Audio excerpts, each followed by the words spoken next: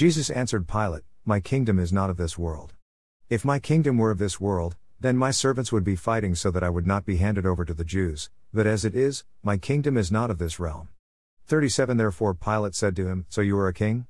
Jesus answered, Ye say correctly that I am a king. For this I have been born, and for this I have come into the world, to testify to the truth.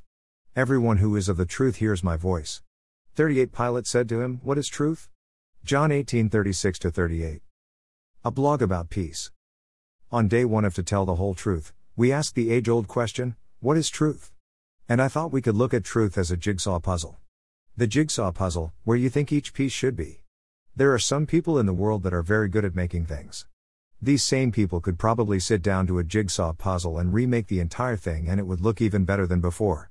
But most of us, if we were honest, can only put the piece of the puzzle into the one specific place that was shown us on the top of the box. So is truth. At one point in the Bible, Pilate is questioning Jesus before his trial and crucifixion. Jesus tells Pilate, Everyone who is of the truth hears my voice. 38 Pilate said to him, What is truth?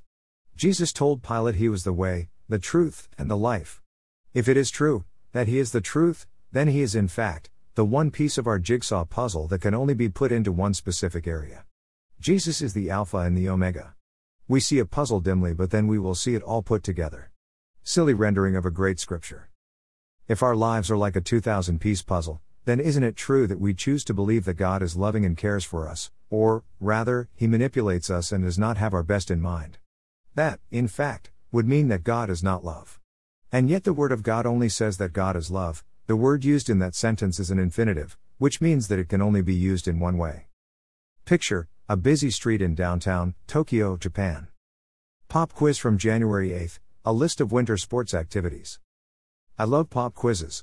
Here's the pop quiz of the week. Why are the following things in the news, not in any order of importance: Philadelphia Eagles, Arizona Cardinals, Blue Jays, Orioles, Seattle Seahawks, Falcons, Ravens, Mighty Ducks, Blackhawks.